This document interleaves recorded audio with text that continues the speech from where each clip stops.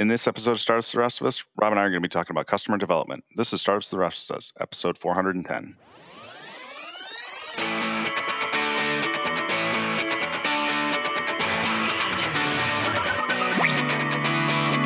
Welcome to Startups The Rest of Us. The podcast helps developers, designers, and entrepreneurs be awesome at building, launching, and growing software products. Whether you built your first product or you're just thinking about it. I'm Mike. And I've been drinking coffee. It's not whiskey. It's not whiskey. Well, it's 10 in the morning, so I would hope it wouldn't be whiskey. Mike, I don't drink coffee very much anymore. Oh, that's true. I'm having coffee right now, so this is going to be good. I have a coffee cup that says this is probably whiskey on it. So nice. I like that. Anyway, well, we're here to share our experiences to help you avoid the same mistakes we've made. What's going on this week, Rob? Aside from drinking just a tiny bit of coffee this morning, which will hopefully come across as making me energized and sharp rather than wandering all over the place into crazy tangents, I've been listening to a book called Valley of Genius, and it is the history of Silicon Valley all the way back into I believe it's 50s and 60s as Fairchild Semiconductor came up. And right now, and it's told in the words of the people who were involved. So there'll be a chapter telling the history, and then it's a chapter of a bunch of quotes from Steve Jobs and Fairchild himself and a bunch of people who worked at Atari, Nolan Bushnell and people who worked there. So right now I believe I'm in the early 80s. And so I don't know when it's going to end, if it's going to keep going all the way to Facebook and Google or, where it goes. But I really enjoy books like this. So I grew up there and I remember a lot of orchards and just stuff that wasn't developed. And then all these concrete tilt-ups started coming. My dad was in construction, and he was in charge of building a lot of fabs for Intel. And then they shipped that overseas. And then it was biotech. And then it was .com stuff in the 90s. And then it became just more data centers. So it has kind of a special place for me because I was there. But even if you're not, it's not like you need to have lived there to get something out of this. But it is purely a history book. And it's just kind of a fascinating telling of how these things all developed and really how Silicon Valley became Silicon Valley pretty much by accident. So if you're interested in that kind of history and hearing how things developed, Valley of Genius, it's a decent book.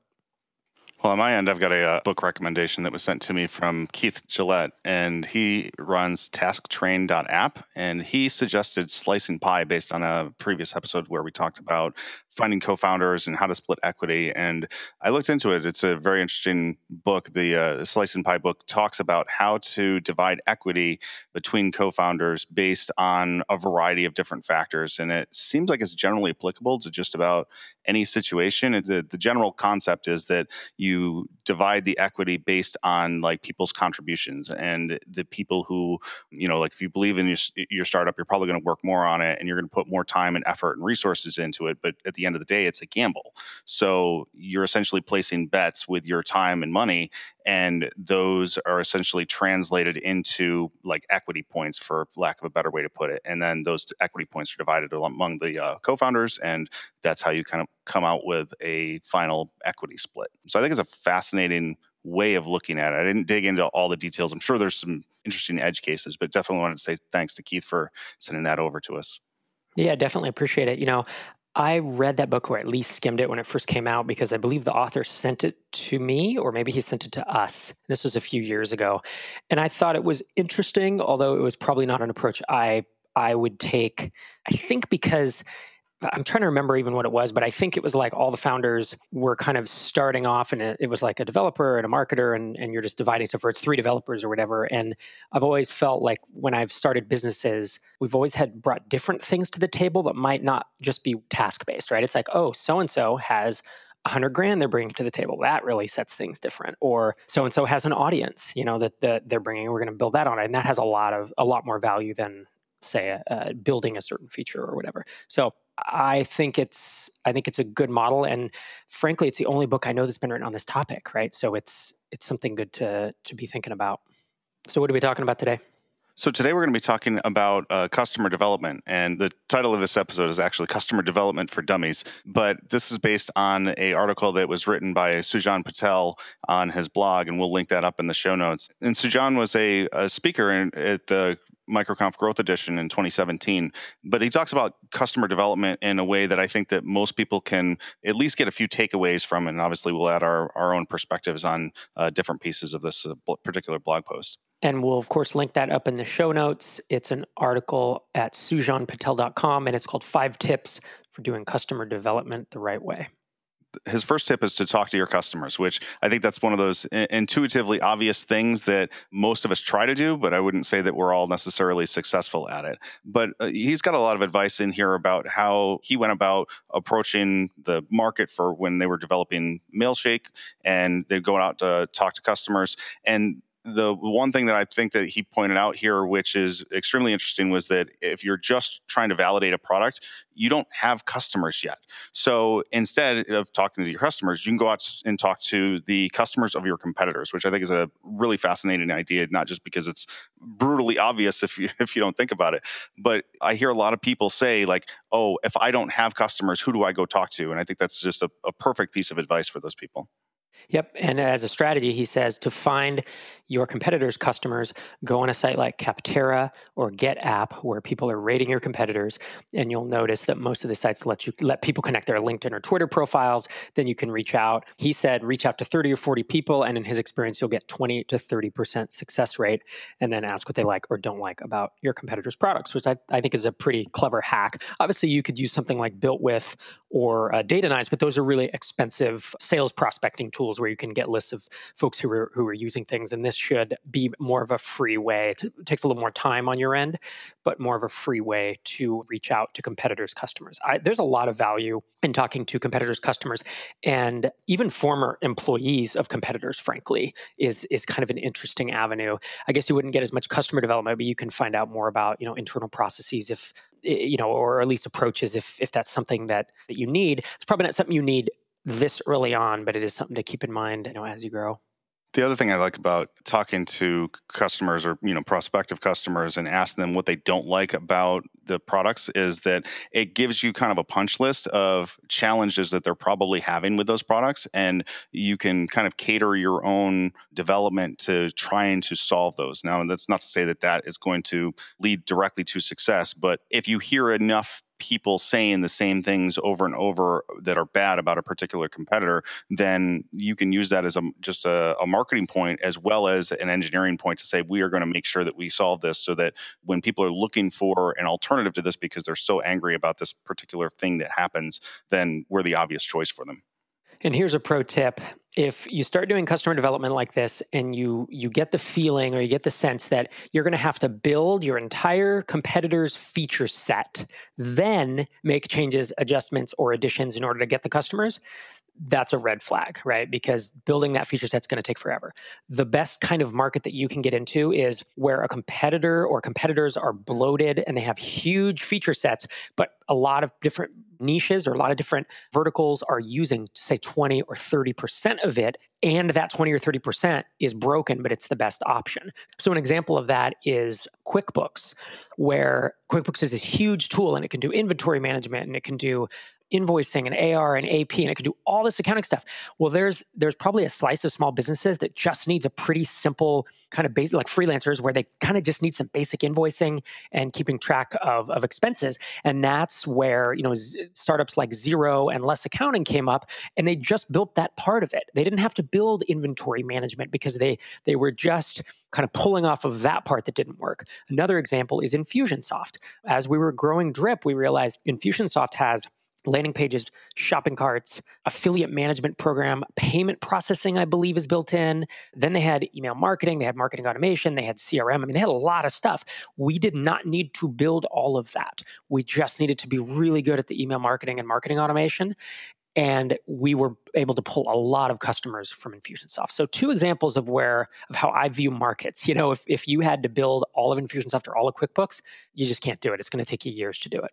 So that kind of leads to a natural question to ask while you're talking to those customers is, what things do you not use at all? Or do you use very little? Because that will help give you an idea of some sort of relative ranking of the features of the competitor that you probably have to implement versus the ones that are probably complicated and going to take a long period of time to develop, but most customers don't use. And if it's not used by 80% of the customers, you can probably get away without it.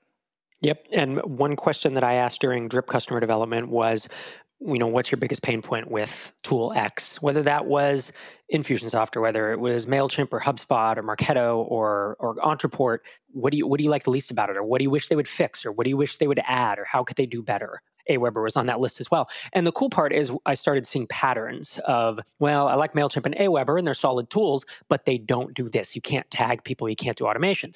Someone said, I kind of like Infusionsoft, but it's really buggy. The campaign builder's too complicated. It's way too expensive for what it is. Didn't like the $2,000 up front. There were some real specific things that everyone referenced back to. And so if you'll notice, that's what we attacked really early on with our marketing was, we're like these guys, but better. We're like this, but different. It wound up being something that, in 10, 20, 30 conversations that I had could translate into our entire marketing message.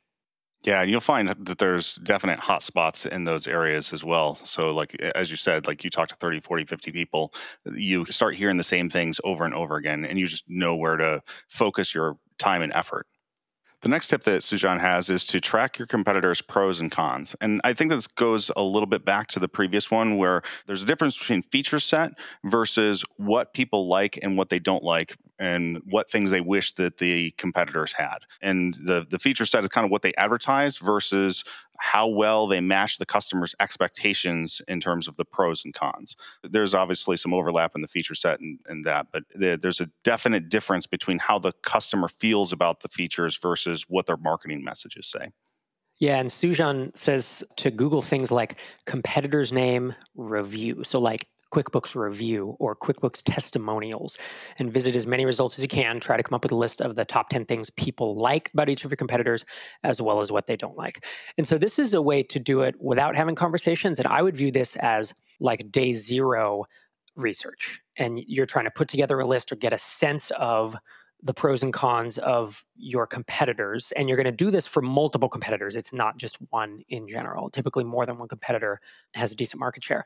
Then the next step for me would be then to start having those conversations with either people who have signed up for your early bird list. Even if you don't have customers, you can ask them, what do you expect? What do you want? What do you think about? Do you use one of these competitors? Do you use QuickBooks? Do you use Infusionsoft? And what do you think about them? Or if you don't have that yet, start building it today, and then go and do what we talked about in the previous step, which was to go to Capterra, get app, and start having conversations with your competitors' customers.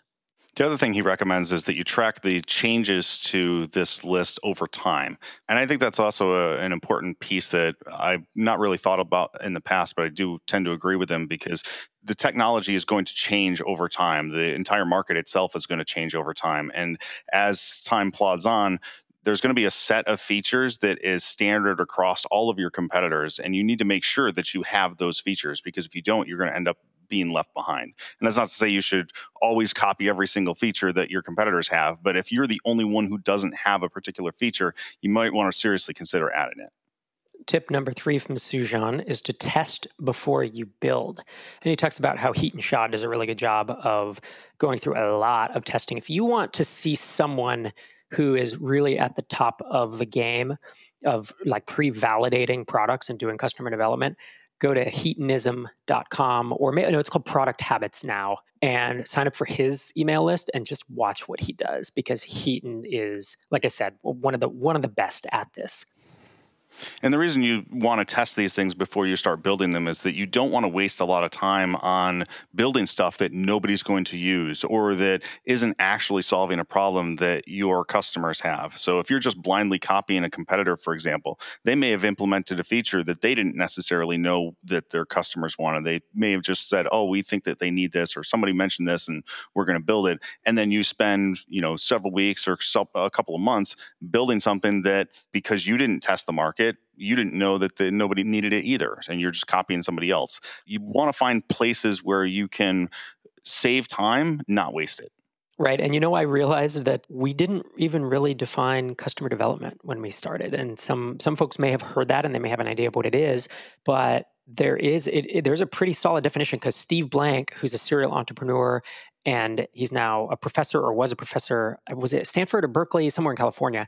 He developed this concept called customer development. It's a 4-step process. It's customer discovery to start with. So it's a lot of conversations, proposing an MVP, trying to figure things out. And then it's customer validation once you've started building it. And then it's customer creation, which is where you're scaling and you're bringing in customers. And then it's company building, which is where you scale operations and stuff. So, I mean, if you Google what is customer development, there's a pretty nice diagram of all that. And we don't need to go into those pieces for you to understand it. But just in case you're kind of listening, thinking, what is this customer development term? It really just means we're focusing really on the first step, the first and second steps here, which are the conversations with your customers, and then trying to find product market fit. And I think maybe even we're focused, and Sujan is really focused on even just the first step in this article, because second, third, and fourth is more company building and scaling an organization. So to talk a little bit about the types of ways that you can test things before you start building them, one that I used before validating Bluetick during the validation process for Bluetick was I created a set of Balsamiq mockups and then showed those to people. So instead of building code, instead of creating like CSS mockups or Photoshop mockups of exactly what the app was going to look like, I just kind of sketched it all out using Balsamiq and was able to link the pages together so you could kind of see how the application was going to work without writing any of the code for it. And it took me probably 20 to 30 hours or so to put that together, but that's a lot less time than it took to build the application and put something that was completely functional together. And during the process of showing it to people, I got a lot of questions about like, well, what does this piece do? Or how would I go about doing this other action over here? And it gives you a sense of like where your design essentially is going to either fall short of what their expectations are, or other areas where you should probably spend a little bit more time on it. Right. And Sujan suggests getting your wireframes and going to sites like 5-Second Test or User Insights. Usertesting.com is another one. And that will give you UX stuff, but it won't tend to give you customer insights like you're talking about, Mike, where you were actually talking to a group who you knew was interested in the solution you're going to be providing. And I think yours is hard. It's harder to do, but it's more valuable in my opinion. Tip number 4 is to go to conferences or events where your customers are. This is an obvious one, but one that a lot of people overlook. I think you can get a ton of value in a 2 or 3 day conference. I mean, you could talk to 50 or 100 people if you scheduled well. Maybe not 100. That actually sounds like a lot, but let's say 30 or 40 people really quickly in person. If you really made a point of kind of having your stuff together, even having mock-ups. I was at a startup pitch. Well, it was a competition. It was more like a demo day for a local accelerator here in town the other day. And someone was talking to me about something and then pulled out an iPad Pro and was like, here, let me just walk you through. And it was either mock-ups or maybe it was actual app running on it. It was kind of funny to see him kind of just pull it out during conversation as we were having drinks. And I got a better picture of what he was up to. And I was able to give him feedback of like, oh, I'm confused by that, or I don't understand why people would use that, or that screen is really nice. Yeah, having something that you can actually show to people is leaps and bounds above just explaining it to them. Because when you're explaining it to them, they're going to have their own vision in mind of what the thing is going to look like and how it works and what it does. Even you might say something like for Bluetick, say email automation follow-up software or something like that, and they're going to have in their own head this impression of what something like that does based on their previous experiences, and it doesn't necessarily reflect what you are building. So keep in mind that like if you can show them anything at all, as opposed to leaving it up to their imagination, you're going to be much further along. The other thing Sujan points out is that an informal setting, such as a conference or an event, is much more conducive to getting feedback from people. Because if you're getting people onto like a webinar and you're doing a sales demo or something like that, people have a tendency to kind of hold back a little bit. Like in an informal situation, you get, I'd say, a little bit more honest feedback because they realize they're not really being sold to, and they'd like to help you out. They want to give you feedback that is going to help you. And just in an informal setting, that alone is going to help do that. And his 5th tip for customer development is to live a day in the life of your customer. He talks about dog fooding your own product. It helps you smooth out the rough edges. And this is one of the benefits of scratching your own itch. Now, scratching your own itch has been thrown around since 37 Signals said, hey, this is all you got to do because that's what we did. And look, it worked. And It is cool. It is easier if you can do that, but it's not required. It's not required that you scratch your own itch to build a great product. I've seen it done for people entering a market that they're not part of. However, either way, whether you're scratching your own itch or not, you should dog food that product. You should try to use it as if your customer was using it. And if I recall, dog fooding was coined by, was it Bill Gates? It was someone at Microsoft, because he learned that the CEO of a dog food company would eat the dog food to test it. So Bill Gates was like, we need to basically eat our own dog food, which means we need to use our own software to make it better. So if you're curious about where that term comes from, that's at least my anecdotal memory of where it comes from. Yeah, and I've experienced this firsthand with BlueTick. It was a lot harder when I was working on AuditShark, just because there's only so many servers that I have, for example. So scaling things up was a little challenging in terms of using the app for large numbers of servers. But with BlueTick, I use it to go out and do email follow-ups, and it's interesting to see the places where I am running into challenges, and whether it's a UI or UX related issue, and like things are just not as quick. So for example, like there's a bunch of shortcuts that have been added, and it's explicitly because I found that it was too many clicks to click between different things. Not one customer ever really said that to me, but I also knew just from using it that it was painful to do that if I had to use the main navigation without those shortcuts. So those are the types of things that you're going to find. And by finding those things that are painful for your customers to use, you're also going to be able to fix them and kind of prevent them from moving off to other products, because they get so fed up with those and they say, oh, this has got UI or UX issues and I can't get around, or it takes me too long to do my job. You don't ever want your customers to feel like using your tool is a chore, because you're trying to solve problems for them and save them time, money. And if you're causing them more headaches, it's just not worth it for them, and they'll move on to something else. Right. And using your own product shouldn't just be done in the early days, because once you have customers, you need to use it on an ongoing basis in a perfect world. So that's where, if it is something you use, you have that leg up, because you will get in there and you'll notice things that bother you about it that don't bother your customers.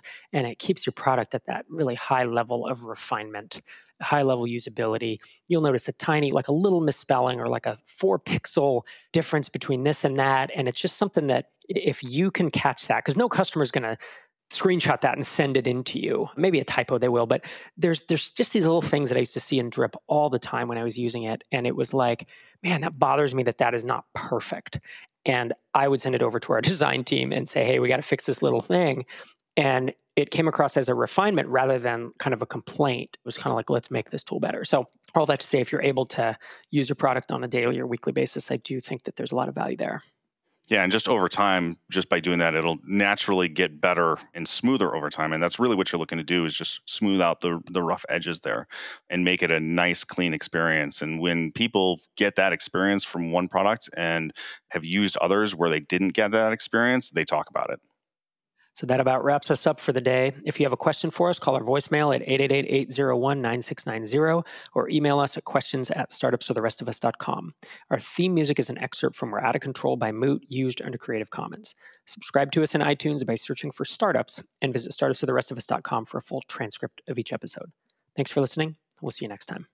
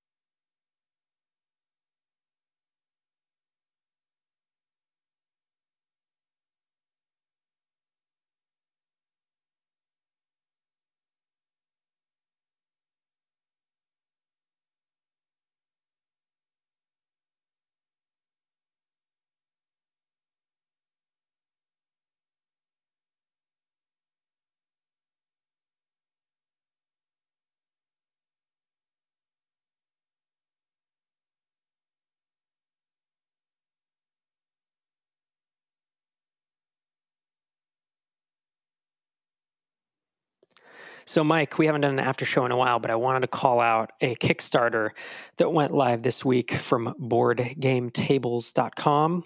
Our very own Chad Deshawn. Yeah, so Chad Deshawn sells custom board game tables, which are like epic. I've been lusting after them for years. And they're made in the U.S. and they're custom made, and they're $2,000 to $4,000 depending on the options you get. But this is his second Kickstarter now, and he gets pre-orders for a stripped down version of the table that is, I guess the other one was made in China. This one's going to be made in the U.S., which is cool. But this one is called the Jasper, and it starts at like $599, so it's very cheap. And if you get the dining room topper, that allows you to basically, because it has a sunken surface that's like a felt or a cloth type thing, like a high quality thing that you can put your stuff out on, and then you can top it with a dining topper. And even that, which is what I would get, is like $900. So it's still really inexpensive compared to the normal custom-made tables. Yeah, the custom-made tables that he does, I think that he said that if you go all out with like a very large table and lots of different options, they can get up to $5,000 or $6,000 per table. And there are people who order them. But the last Kickstarter he did, I think it was a couple $1 million. Like he had like hundreds and hundreds of tables that he was, he basically had to have manufactured and then shipped over from China. And hearing about all the logistics of that and the headaches of certain things breaking because there wasn't enough packaging material and stuff like that, it's just like, wow, it's a lot to have had to deal with. But it's also a really fascinating story. It's nice to see that he's doing this again, just to kind of see what else is going in it, because I think I'll probably see him at Big Snow Tiny Conf and hear the inside scoop on some of that stuff. Yep. And he did an attendee talk this year at MicroConf Growth and talked about this, how he does a physical product and it's B2C and all that stuff in his learnings. So yeah, I am totally eyeballing one of these. The Kickstarter, he needed $50,000 and he's already up to $360,000, but he has 28 days to go on it. So I've had the tab open in my browser since it went live. And I just got to figure out if I have room is what the question is. Room for another table in my house, I'm looking at it now. I think it says on my screen, it says 566,000. Oh, does it? I'd need to refresh it then probably because I've had it open for so long. I bet the socket connection died. Oh, yeah, you're right. No, it's 566, 828 backers. So I think I'm just trying to figure out any way I can justify doing this because my son, my 12-year-old and I, we'll set up D&D or we were playing a game called Tiny Epic Quest the other day, and you get all this stuff out on a table and then you have to pick it all back up. And it kind of ruins the whole flow of the game. And with some games, you literally lose the state. At least with D&D, we can keep the state of the game. But even if you're in the middle of a battle, it's all on paper. But with Tiny Epic Quest, we just the game's over. We can't resume it. Whereas this, you could cover up the top with the dining topper. And yeah, this is pretty sweet. So. Well, he does that on his higher end custom tables as well, and I thought that was a fascinating thing because he found that was extremely important to people, and I mean that's a great selling point for those types of people because most people, even if you look at just buying a house, for example, like some people spend a lot of money on like a house because they're like, oh, I want a really nice dining room and it's important to the family. But when you get down to it, most people don't actually use their dining room. And then you have people who are gamers and they're like, oh, I want to play board games and stuff. But they may have limited space in their house. So like having that tabletop to be able to put over the top of the game and be able to pick it up later is just awesome because it allows you to play at any given time and you could just put the top back on and walk away or serve dinner and then come back to it either later that night or, a couple days later. It doesn't matter. Yeah, if you want to see an example of a really well done Kickstarter, we'll put this link in our show notes. But you can go to Kickstarter and just search for Jasper. And it's like a sales letter. What is a gaming table? And then here are the benefits: recessed playing area, padded surface, cup holders, and here's why those are important, and the dining topper. And then there's like animations, like animated GIFs showing the table with the dining topper being removed with actual games on the surface. So it flips through like Seven Wonders and Settlers of Catan and like Ticket to Ride. Yeah. And it's like, it shows them all set up in this animated way. It's very elegant. So I understand why Chad has had so much success with BoardGameTables.com because he executes really well. So I don't know if he's a designer himself or has a designer, but there's a lot of thought put into this Kickstarter page. Yeah. And it's interesting. I've started to see like other board game tables like kind of pop up lately, which I don't know as I would have probably noticed if I didn't know Chad. But it is interesting to see like some of these other competitors that are just kind of popping up and doing different things. I haven't paid too much attention to them other than the fact that like just kind of mentally noting that, oh, these other ones exist and they're kind of playing in the same space. But I would say that it's probably not a business that I would have thought that like, oh, there's a fair amount of potential here. But there obviously is. Like there's a huge amount of potential here because just from the Kickstarter campaigns kind of illustrate that. And then the fact that there's also room for other competitors as well. That's interesting to me. Yeah, the gaming space is growing pretty quickly.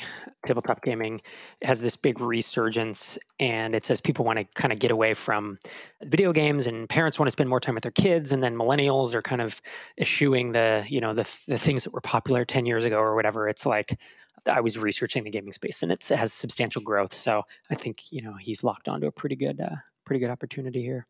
I'm a member of a couple of different Facebook groups that are kind of around D&D, and there was one of them that they made a comment about, that your games are no longer like in total nerddom and have kind of gone mainstream when you find like the Dungeons & Dragons starter set at Target. Yeah, no, I saw a starter set at like Barnes & Noble the other day, and I was like, and there we go.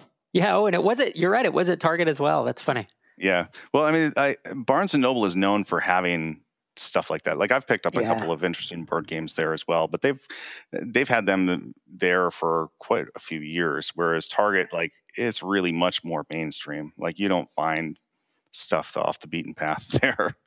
Right, that's true. So, well, cool. Anything else? So Big Snow Tiny Conf West, are you going to that one in Colorado? I am not going to the West. I'm going to East. You're going to East. Okay. I'm going to West. Huh? I did it on purpose, so I didn't have to see you. Excellent. I didn't do that. I was going to do both, and I have a conflict with East. So, yeah. Guess I won't see you in Colorado then. Nope. No, you will not. All right, sir. Let's wind this up. All right. Take it easy. All right. Later on.